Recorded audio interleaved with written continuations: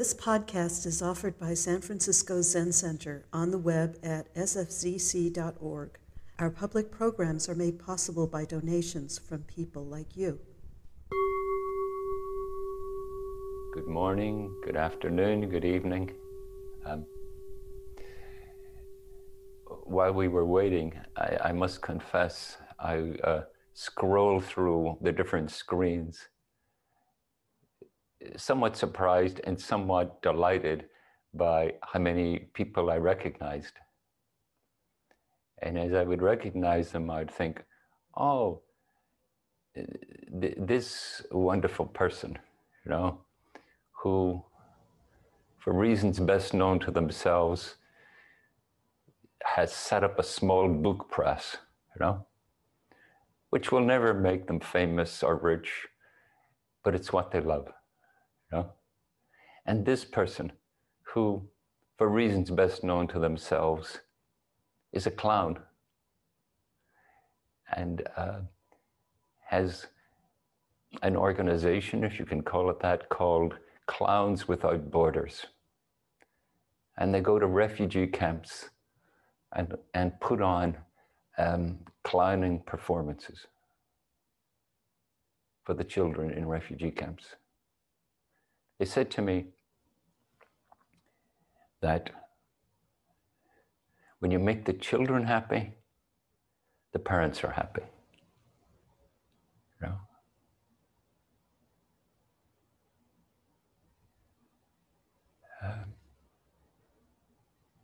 And many more beautiful histories.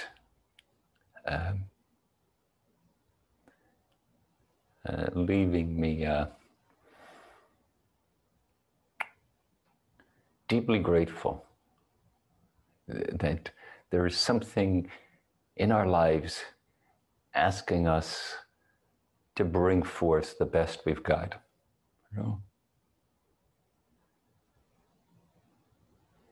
And in my own foolish and limited way, that's what I'm going to try to talk about. But first of all, I want to apologize to those of you who thought you were going to hear and see a talk by Leanne. Leanne has had internet problems. She can't make, her internet is not working, so her Zoom is not working. So she's not on your screen. And I was asked to fill in, which I must confess is something I like to do,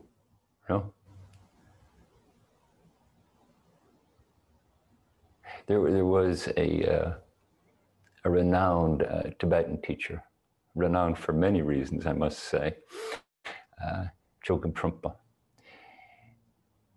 And he would, when he was extraordinarily popular and charismatic teacher, but he had a habit of, in the middle of a talk, he would ask one of his students to stand up and give a spontaneous talk. And sometimes the person would talk, and then they'd be finished, and then he would say, no, keep talking. Each of us is in the midst of who we are, what we are. And if that isn't the unfolding of the Buddha Dharma, what is? This way to pause, as Dogen Zenji, the founder of Soto Zen in Japan, said, when you find yourself where you are, practice occurs, actualizing the fundamental point.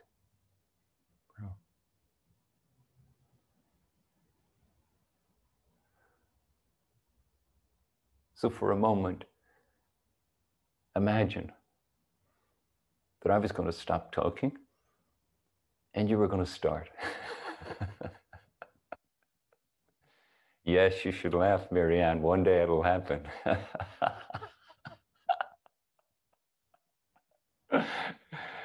Um,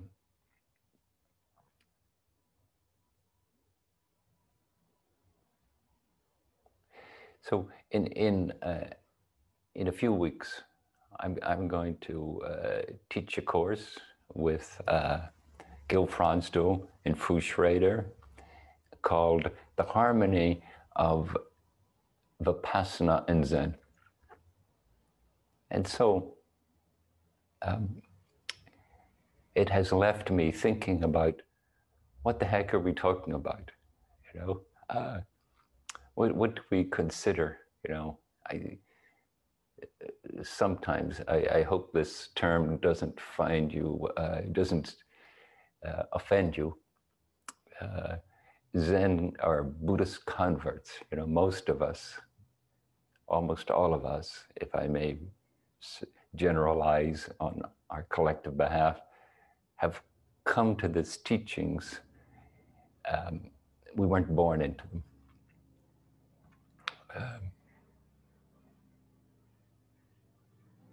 And so this notion of what is Zen and what is Vipassana now, are we talking about what it was in the time of Bodhidharma, the time of Shakyamuni Buddha?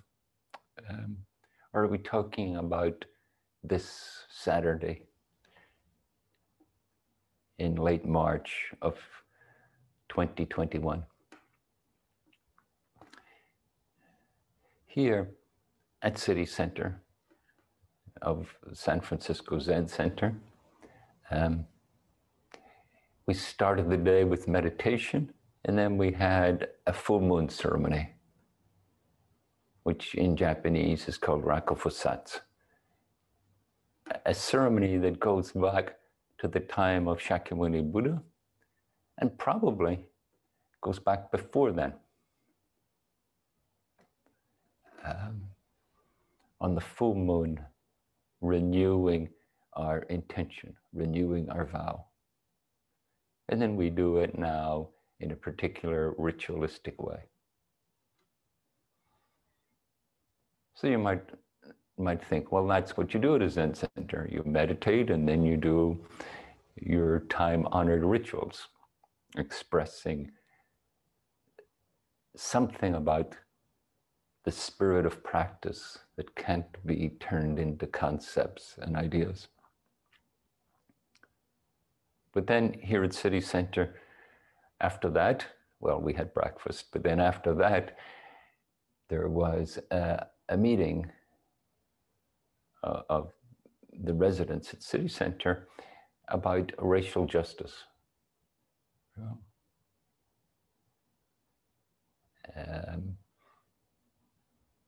And then after that, we have a Dharma talk. And then this afternoon, there's a workshop on the wife that Shakyamuni left behind. You know? I wonder when Dogen founded Soto Zen in Japan, if he thought, well, in a mere 800 years, they'll be talking about Shakyamuni's wife and how he left her behind. Have we strayed here? Have we at City Center? Have we strayed from the pure Dharma realm of Soto Zen? Or have we turned it into a contemporary adaptation that's relevant to the lives we're living? You know?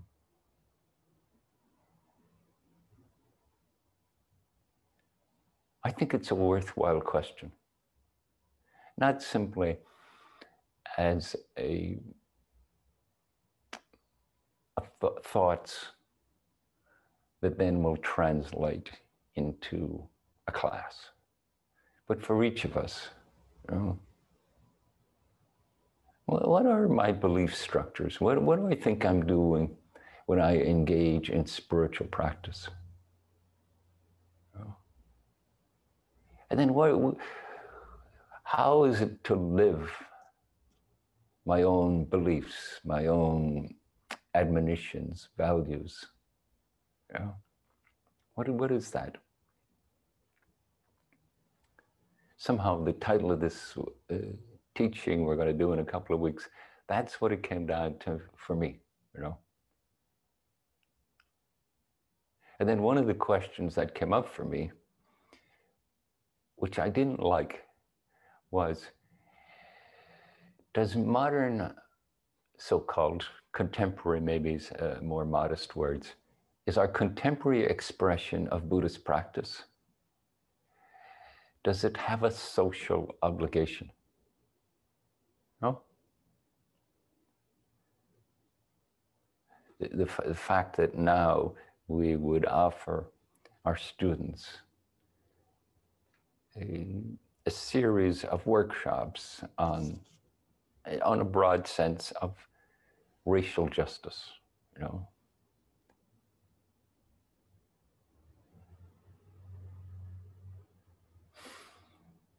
And I mention it because when that thought first came to mind, I thought, you know, I don't like that. It's so complicated. It's so close to the interpretation of American history, of social structures, which are always complex and multifaceted. You know, it's so much. You know, I think of us now, certainly for me, and I don't know if this is the consequence of the age of COVID or just that I'm spending too much time looking at a computer screen. But the turmoil of the world, you know. I read one article that said, well, have we returned to normal with mass shootings, you know?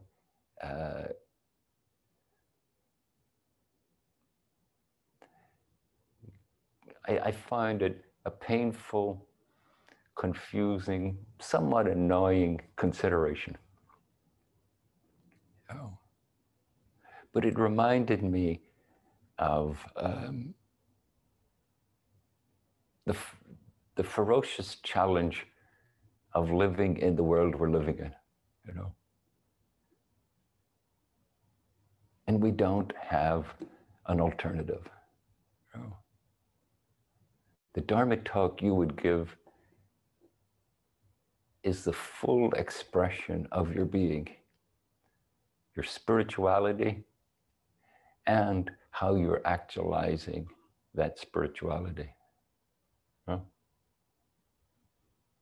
When I think of the full moon ceremony we do in Soto Zen, you know, and the way it's been crafted over centuries and centuries, adapted from what Shakyamuni did. Yeah.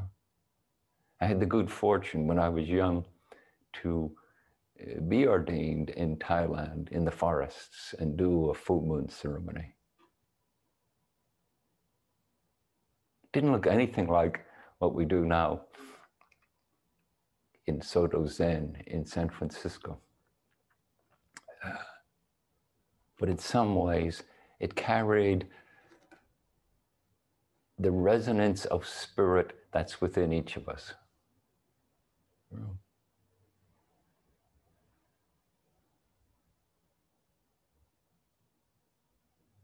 And to my way of thinking and feeling and acting, this is what Soto Zen is inviting us and challenging us to do. You know? Can you get in touch with how spirituality, its imperatives, have touched you, have moved you, have quieted you, have brought you into action? Oh. All of these things. Oh. And what helps you get in touch? What helps you get in touch? And then what is your place in this great, complex world? Oh. So as I pondered that, and I would encourage you, you know, I'm going to offer you my words, but please don't take it as some kind of orthodoxy, you know? Maybe if you asked me to give this talk a week ago, I'd have said something different. So this is what comes up for me today. Actually, the last 2 or 3 days. It was an acknowledgement of what was percolating in my mind and heart. And yet, even though it has that coincidence, it also, for me, it touches back in some ways to who I think I've always been since I was a child, you know. Since I wandered in the dark inner city streets to church early in the morning and sat there in the darkness in this vast space.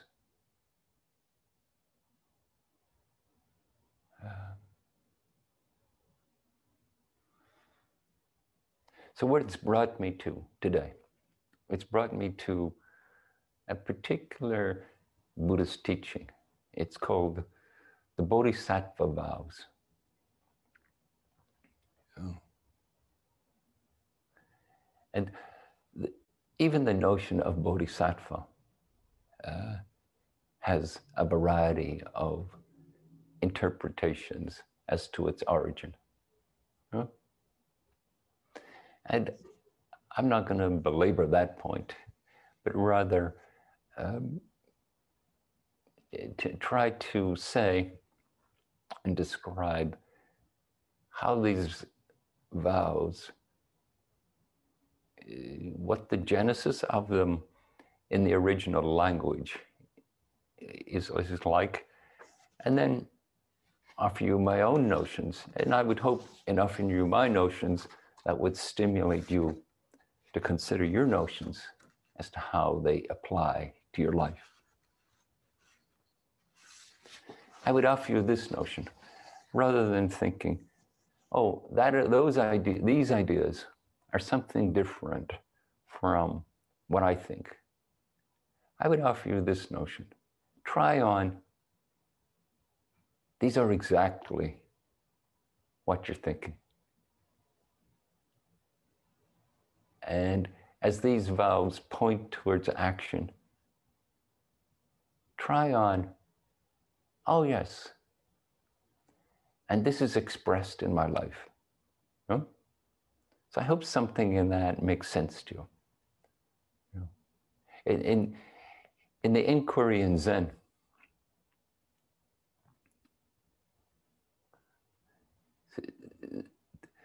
we have a notion of inquiry that's called the turning phrase, you know? Sometimes it's challenging us to think in a radically different way, you know? As if to say, the Bodhisattva vows is exactly what my spirituality is about. Let me explore that notion. The Bodhisattva vows are what I'm doing every day. It's what I'm living, you know. It's how I'm influenced. Like the first one is, in the Chinese, there isn't personal pronouns, you know. The way we usually say it is, beings are numberless. I vow to save them, you know. But that I is a construct within the English language to try to make it make sense. But if we said beings, numberless, vowing, crossover, that would be a more literal notion, you know. Beings, numberless, vowing, crossover. And then what do we mean when we say beings? there's a delicious ambiguity in the language. It can either mean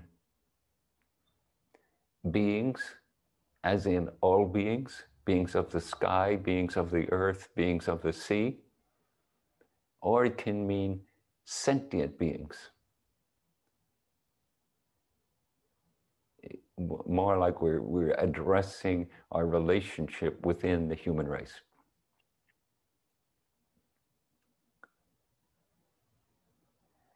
And I would offer you this question. Are these two totally separate? You know? Are we not discovering that the welfare of the beings in the ocean and the welfare of the beings on the earth and the welfare of the beings in the sky is interwoven with the welfare of the human species? You know? Can we attend to, can we be of service to one part of the array of beings and ignore others? No.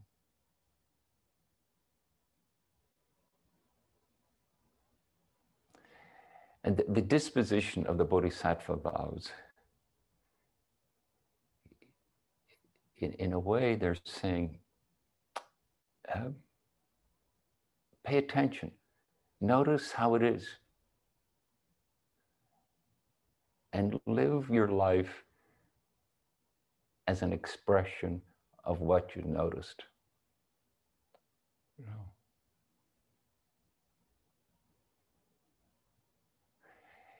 And then this notion of crossing over,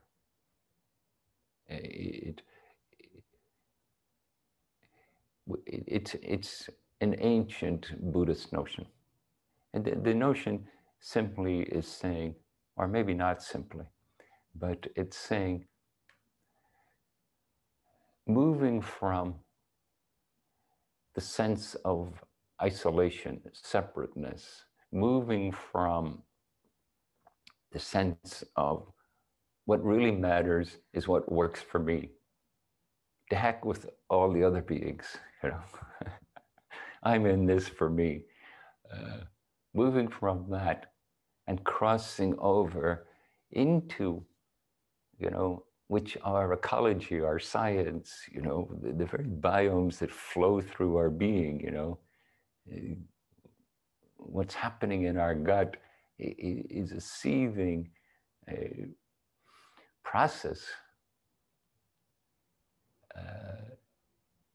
that is, the more we learn about it, the more extraordinary we are. We discover it is.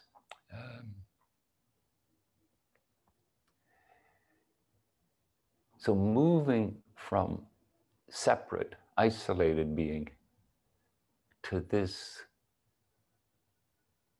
intrinsically interconnected ecosystem of being. You know? But this is simply how it is.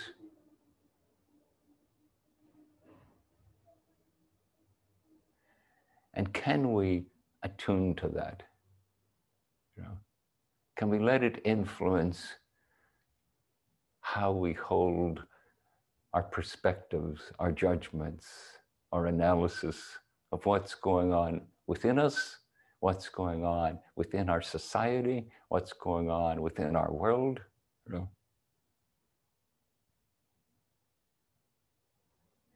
Some of the slogans that have occurred to me over the years are, I remember going back to Northern Ireland where I grew up, where we were a divided community. We were all Christian, but we were from different Christian sects. And since we were from different Christian sects, we held each other with great suspicion and often animosity.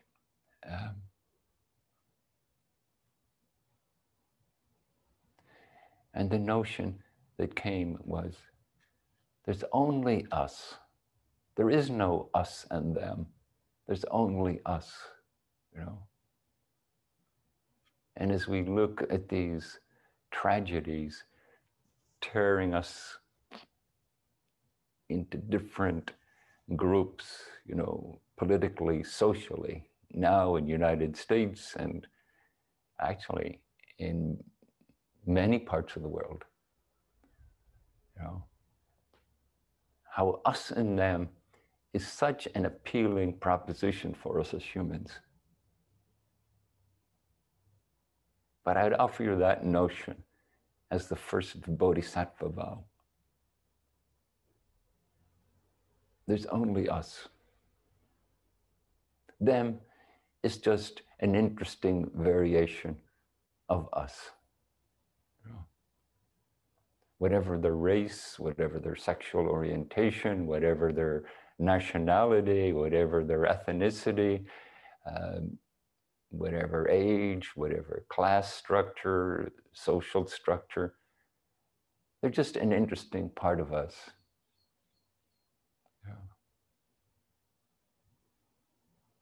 In my own simple mind, this is how I think of the first bodhisattva vow. It's just us. Endlessly diverse. Innumerably diverse. Every single one of us is a unique wave on the ocean of existence.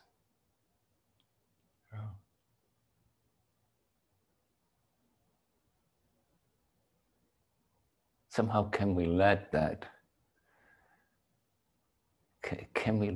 in so deeply that it's almost like, to use that delightful English expression, we have a change of heart.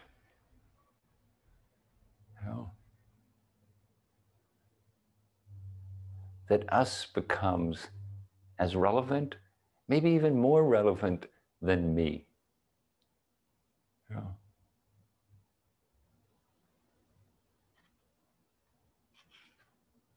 Makes me think of hearing the wonderful civil rights person,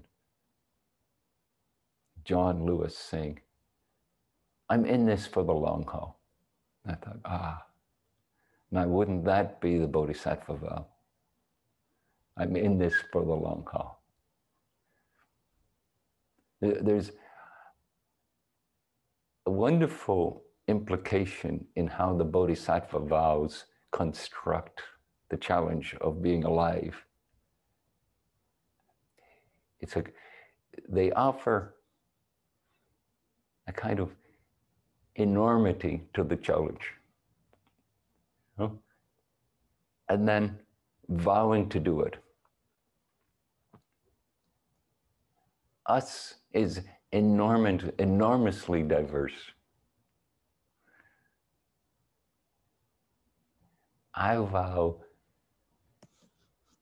to promote, to live as if, to support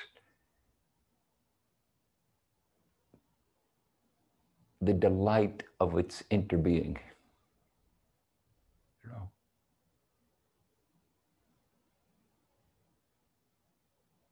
What's more delightful than to walk in the woods and listen to the birds and the wind blowing through the trees and to see the different creatures running around,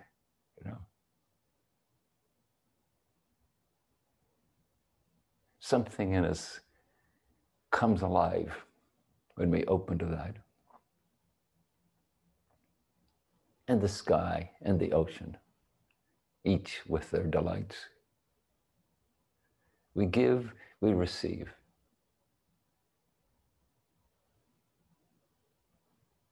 All beings turns us and we open to being part of all being. So this is the first bodhisattva vow. And then the second bodhisattva vow is somewhere in our restlessness, in our notion of competition, in our notion of, but it's either you or me, it's either us or them. We can't all thrive. Somebody has to be on the end of suffering, and someone has to be on the end of privilege. And within Buddhist teachings, that creates within us an afflictive state of being. It's a distressing state, you know. You better be careful because they're going to get you. You better stay safe. Maybe you should attack first, you know.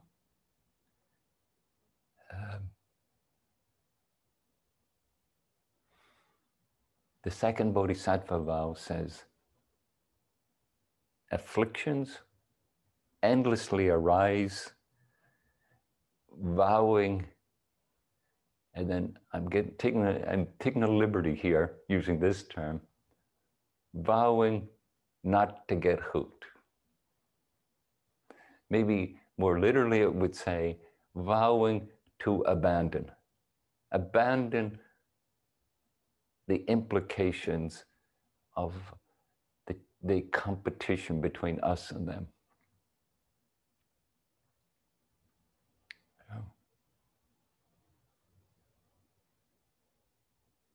These afflictions, that impulse will endlessly arise.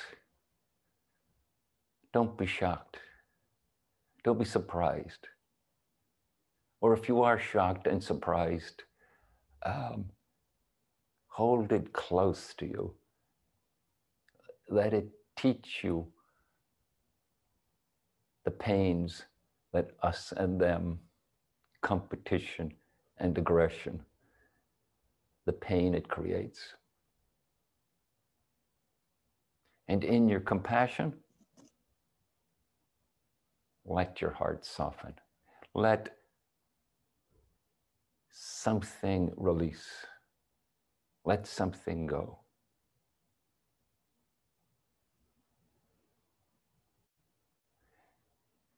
Beings are numberless. The afflictions that arise within the human being constantly arise. They're constantly there as a challenge.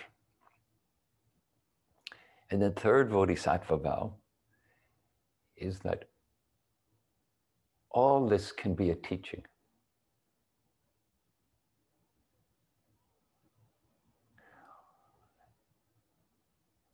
Whether it's a teaching of the wonderful goodness, you know, because I was looking around and I was thinking, oh, and this person with their wonderful career in Washington, DC, and yet this part of them that's an utterly devoted Tai Chi practitioner.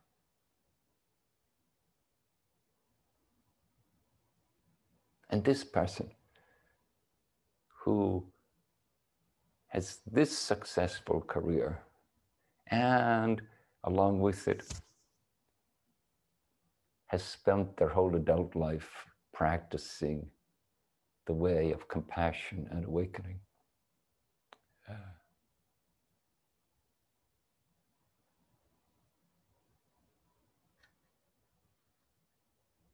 Something in us wants to be such like that.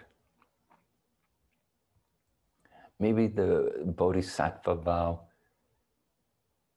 is simply saying, please remember, this is your heart's desire. This is who you truly are. You know? And as a bonus, this is what will alleviate your afflictions. This is what will bring joy. You know?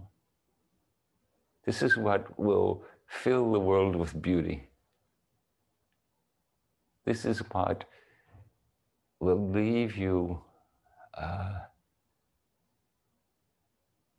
in a state of gratitude. You know? That being of service to this interbeing is a win-win situation. You know? It's like, as far as it's as opposite to us or them, you or me surviving. It's as opposite to that as can be imagined. And in the Buddhist term is Dharma gates, or Dharma opportunities, or teaching opportunities, learning opportunities. You know, Suzuki Roshi, the founder of San Francisco Zen Center, he liked to use the term beginner's mind. You know, we're always available to learn.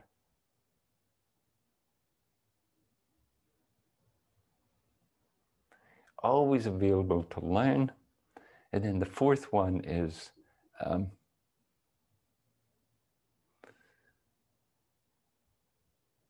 Buddha way, unsurpassable, vowing, become. Buddha way, unsurpassable, vowing, become. You know, we might trip up on the notion of unsurpassable. Okay, the Buddha way, not the Christian way, not the Muslim way, you know, not the Jewish way. The Buddha way is unsurpassable. See, we're the top dogs. It's not what it's saying. It's actually saying the spark of the divine is everywhere and in everyone. That's what makes it so unable to be quantified. It cannot be trapped within some dogma. It can't be trapped within some fixed way of thinking. It doesn't fit within some trite admonition. Everywhere you turn, it's expressing itself. Everywhere you turn, the expression of it is a teacher. Everywhere you turn, demonstrates its interbeing. You know?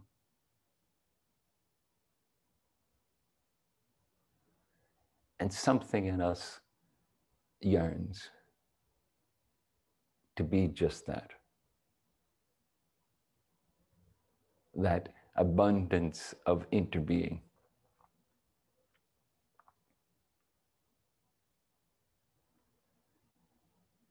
And we have a tendency to mistake it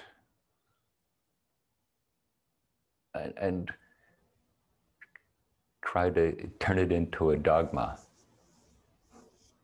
We have a tendency to somehow, in the midst of our afflictions, attempt to express it through aversion or desire, or even our anxieties and confusions.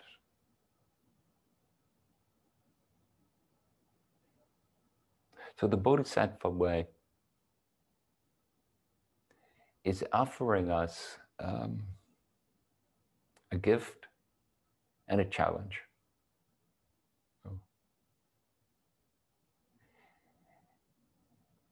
Of this radical interbeing that can alleviate with deep compassion the human afflictive tendencies, that can illuminate how the human condition and how we're living it is offering us endless teachings, and it can inspire us to have this change of heart that can move our way of being.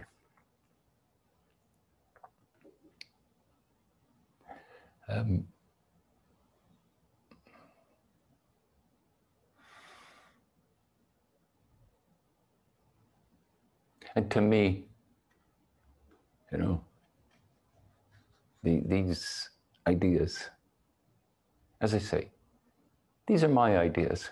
Make up your own, you know. And I would just say to you, but let them guide your heart. Find within your own workings that which draws forth your heart and mind, that inspires, you know, that enthuses, you know, that which will prompt you to call you to action, you know, not because you should, you know, not because you're trying to meet someone else's demand or you're trying to look good in front of somebody else, but because something in you feels like this is how to live a life, you know?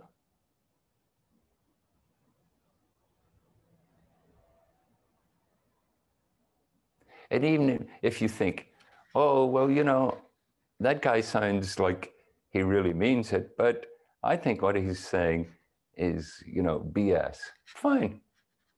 Make up your own. It's like,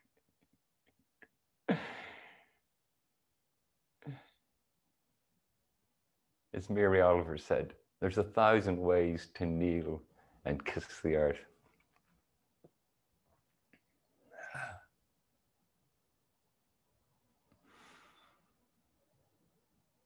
And let me close with a piece of a poem. Now, why am I doing that? I have no idea, other than it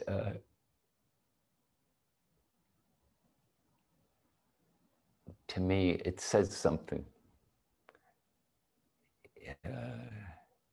To me, it's like Shakyamuni holding up a flower and saying, everything I'm trying to communicate, this flower does a better job at that than I do.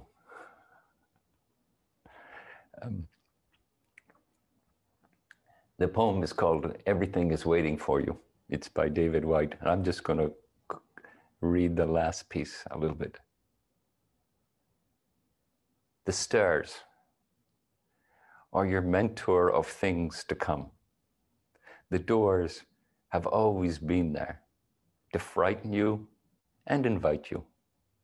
The tiny speaker in your phone is your dream ladder to divinity. Put down the weight of your aloneness. Ease into conversation. The kettle is singing even as it pours you a drink. The cooking pots have left their arrogant aloofness and seen the good in you at last. All the birds and creatures of the world are unutterably themselves. Everything is waiting for you. Thank you. Thank you for listening to this podcast offered by the San Francisco Zen Center.